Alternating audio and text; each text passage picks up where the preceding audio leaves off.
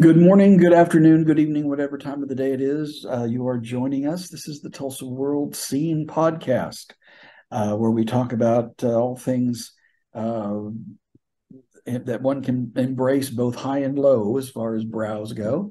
In the cultural world, I'm here with my friend and colleague, Jimmy Trammell, and we are talking about, well, the biggest news right now in entertainment in Oklahoma is the upcoming release of Killers of the Flower Moon to the general public, a 3 hour and 26-minute film, if I remember correctly, which means it's longer than Oppenheimer, which was a long film too. But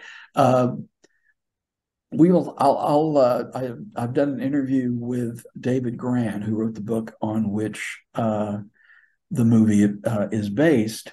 That'll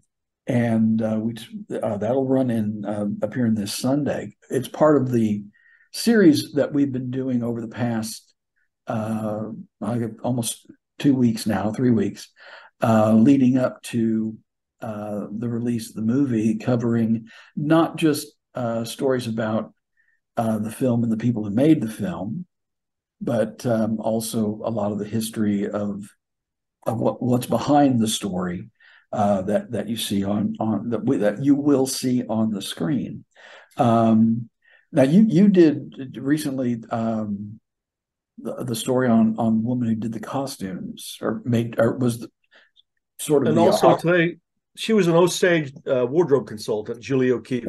And right. today I had a story with Cara Jade Myers, an actress who plays Anna Brown in Killers of the Flower Moon.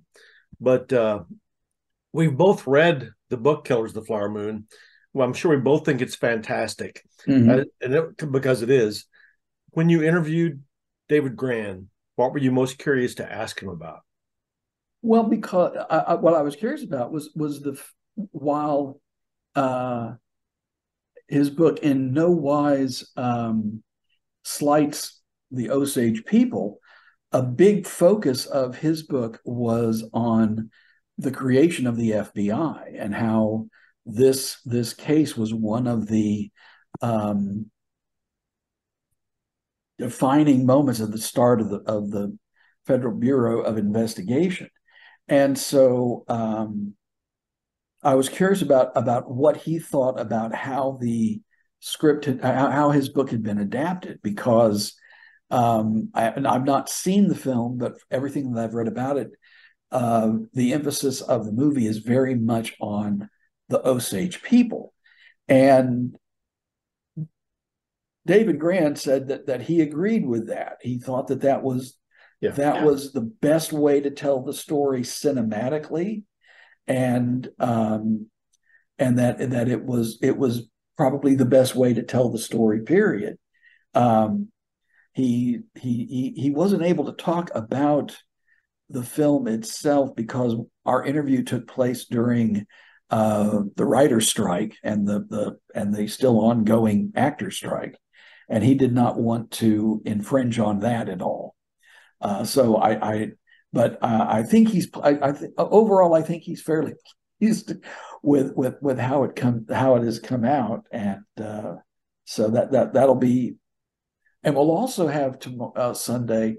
While Killers of the Flower Moon is what has brought this uh, episode of history into the spotlight, it's far from the only work of fiction or nonfiction about the Osage Reign of Terror. And we will have about a story of, I think there's about a dozen other books and films and the like that deal with this aspect of Oklahoma history.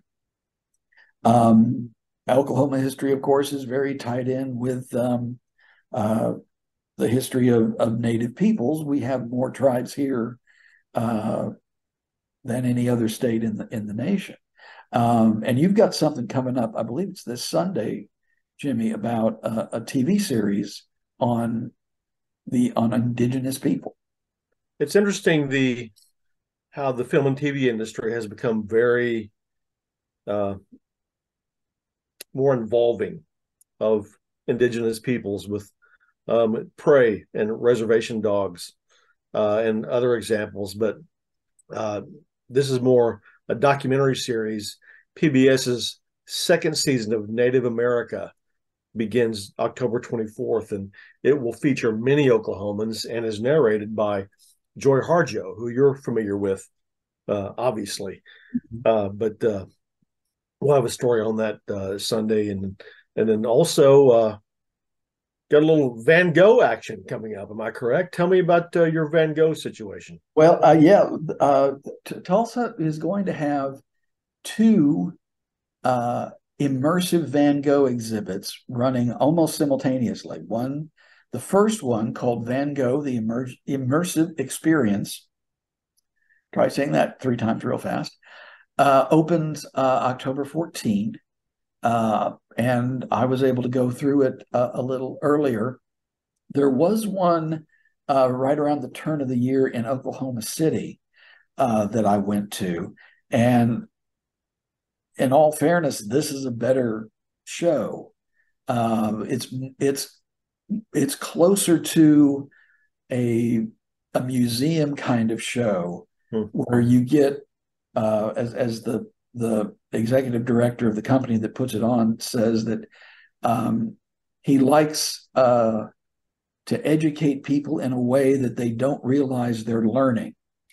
Uh, so, but it is fascinating. There's a lot of information leading up to what people think of when they think of these immersive exhibits, which is basically a big room with a lot of projectors flashing things on the wall, and they will move and animate and that kind of a thing. And I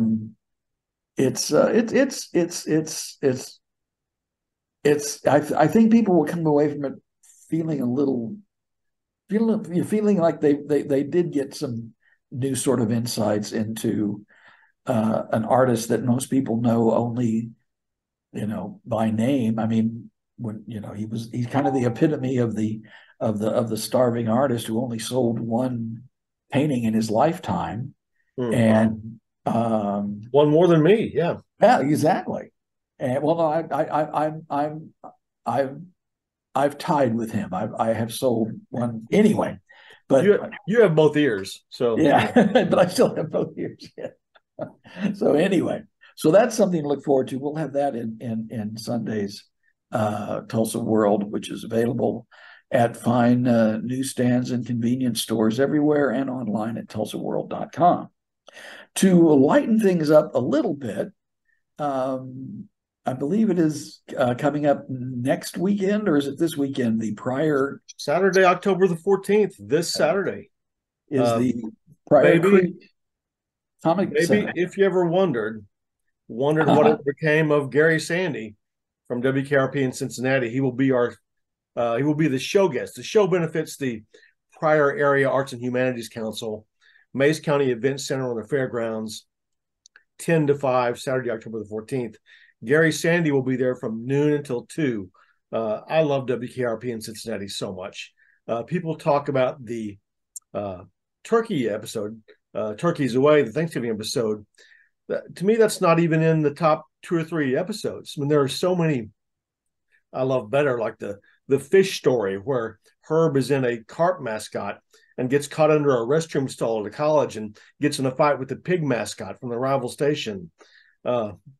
The baseball game, the Scum of the Earth concert episode where the Hoodlum Rock Band doesn't want to perform and they have to fight them to get them to do the concert.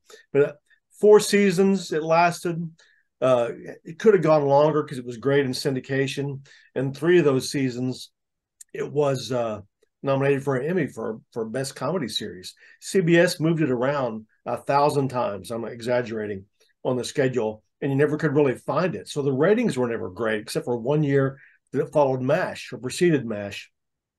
But it stands the test of time as a great series, and we're glad to have Gary Sandy at the show. Shout out to Mary Stone, former local disc jockey, for arranging this. And we will have again Strawberry Shortcake's creator Muriel Farrion, who created not just Strawberry Shortcake, but the Care Bears and the Get Along Gang. So hope to have a good time out there. I'll be out there all day long on Saturday. Because you are sort of the head honcho of the thing, aren't you? I kind of ringlead it, but the proceeds do not go to me; they go to the Arts Council in Pryor. Okay. Well, that's a noble thing to do, or a prior thing to. Anyway, we will stop it there before we get into trouble with naming small towns. So, well, that's what we have for you this week. There's lots of other things that are going on that we will also be writing about. So, we ask you to please check out the Tulsa World, and we will talk to you later. Behave.